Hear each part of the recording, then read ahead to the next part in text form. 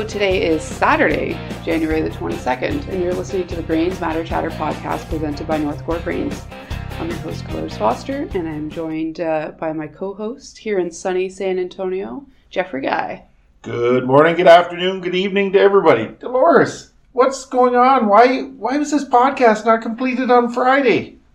Well, we had meetings all day yesterday here in San Antonio for one of the companies we deal with at the elevator. So we just, I guess, didn't get away to get the podcast done. So we're doing it today. I guess that's a valid excuse. I won't say anything about you going out late at night in the bars or something, Dolores. So anyhow, let's get into the markets for the week here. What a week. Prices are all up. That's a good week. That's a good week, but volatility. We started out on Monday with some negative prices because if you remember going into last weekend, the weather forecast in South America was hot and dry. So that was going to support prices, hurt production, support prices. But by Monday morning, they changed. They brought some rain into the forecast.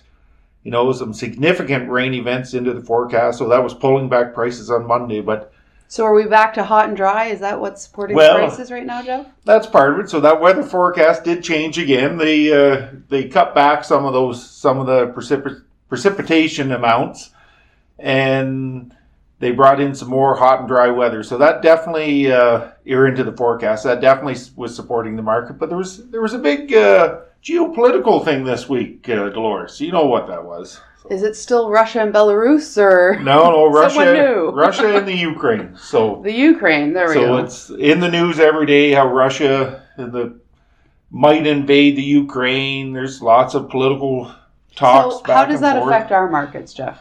Well, so Russia's a big supplier of energy into the European Union. Yeah. So they worry that if they did have a conflict, that whether the West would send in military actually to help Ukraine or not is up for debate. Probably not, but they would want to do economic sanctions against Russia, and the biggest one right now would be energy. So that would be cutting off oil supplies from Russia. So if there's more limited supplies, what happens to price? It goes up. Price goes up. So does that mean that we can start supplying Europe with energy? Well, in theory, no, we can't, because we can't even supply Canada, because we can't build pipelines in Canada to supply our own country. But with that potential conflict and the potential cutoff of energy going into Europe, the markets look at that as a risk, so that pushed the energy prices up for most of the week, pulled back some yesterday. But that also, they look at the flow of everything economic, what would happen. Like Russia, again, is a big provider of wheat. So wheat was back up this week. You know, we've been talking about wheat going down for weeks and weeks. Well, wheat bounced up, like hard red spring wheat bounced up $15 to $20. Winter wheat just under $15 this week. Russia and the Ukraine are both big suppliers of wheat to the world market. If there's a conflict over there, what happens to that supply in the short term and going forward? So that brought in some unknown into the markets. And when you have questions, it usually drives prices up. So that was like the plus side on there, that the political uncertainty of a military action supported our commodity markets this week. Sounds pretty strange to say that, but that was really the biggest push. I think week. That's just a good example, or what we're going through now is a good example of you don't know, for myself anyways, I don't actually fully understand all the things that affect our commodity market. I don't think anybody does, and the people that say they do, I think they're there's fooling themselves. Yeah, there's just so many things out there that you're like, what? I didn't think that could affect corn and soybean prices. But the truth of the matter is there's so many uncertainties out there, and I guess my point is a good way to maybe get around the market, or not around the market, but to make the best use is target orders, because you don't know if prices are going up or down, and something could come into the news and just affect the markets like that. So if you think of just say target orders for soybeans, there's old crop soybeans.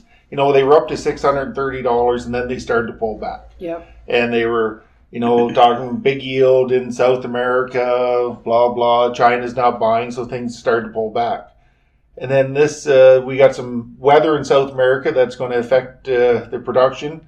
That was supporting price. And then this part with this political turmoil. And how does this support soybeans? Well, soybean oil gets used in biodiesel. Yeah. And if all crude oil and diesel prices are increasing, that should help soybean oil, in which it did this week. Soybean oil, it was kind of funny. Soybean oil, I'm getting off target prices here for a minute.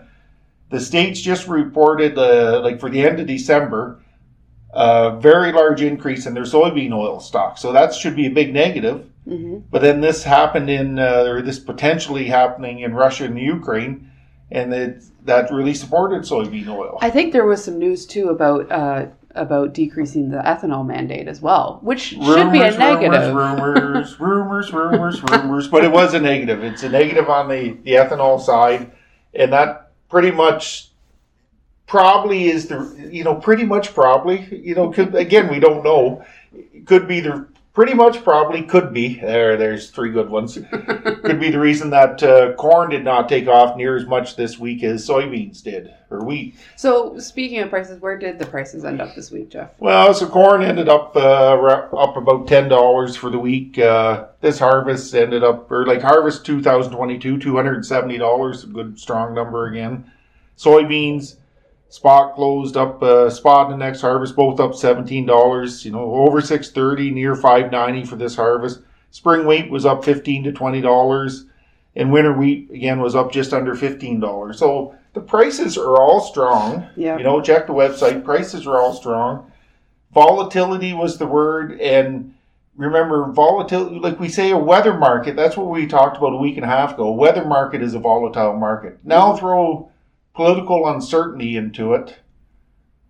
That hurts again. I think there was the U.S. made a soybean sale to China this week. Was kind of unheard of right now to get this soybean sale back with it, which was really positive for the market. Yeah. That all wasn't even big news this week, though. That would have been the week before the political stuff. It would have been, China's this buying. It would have been a great thing. Yeah.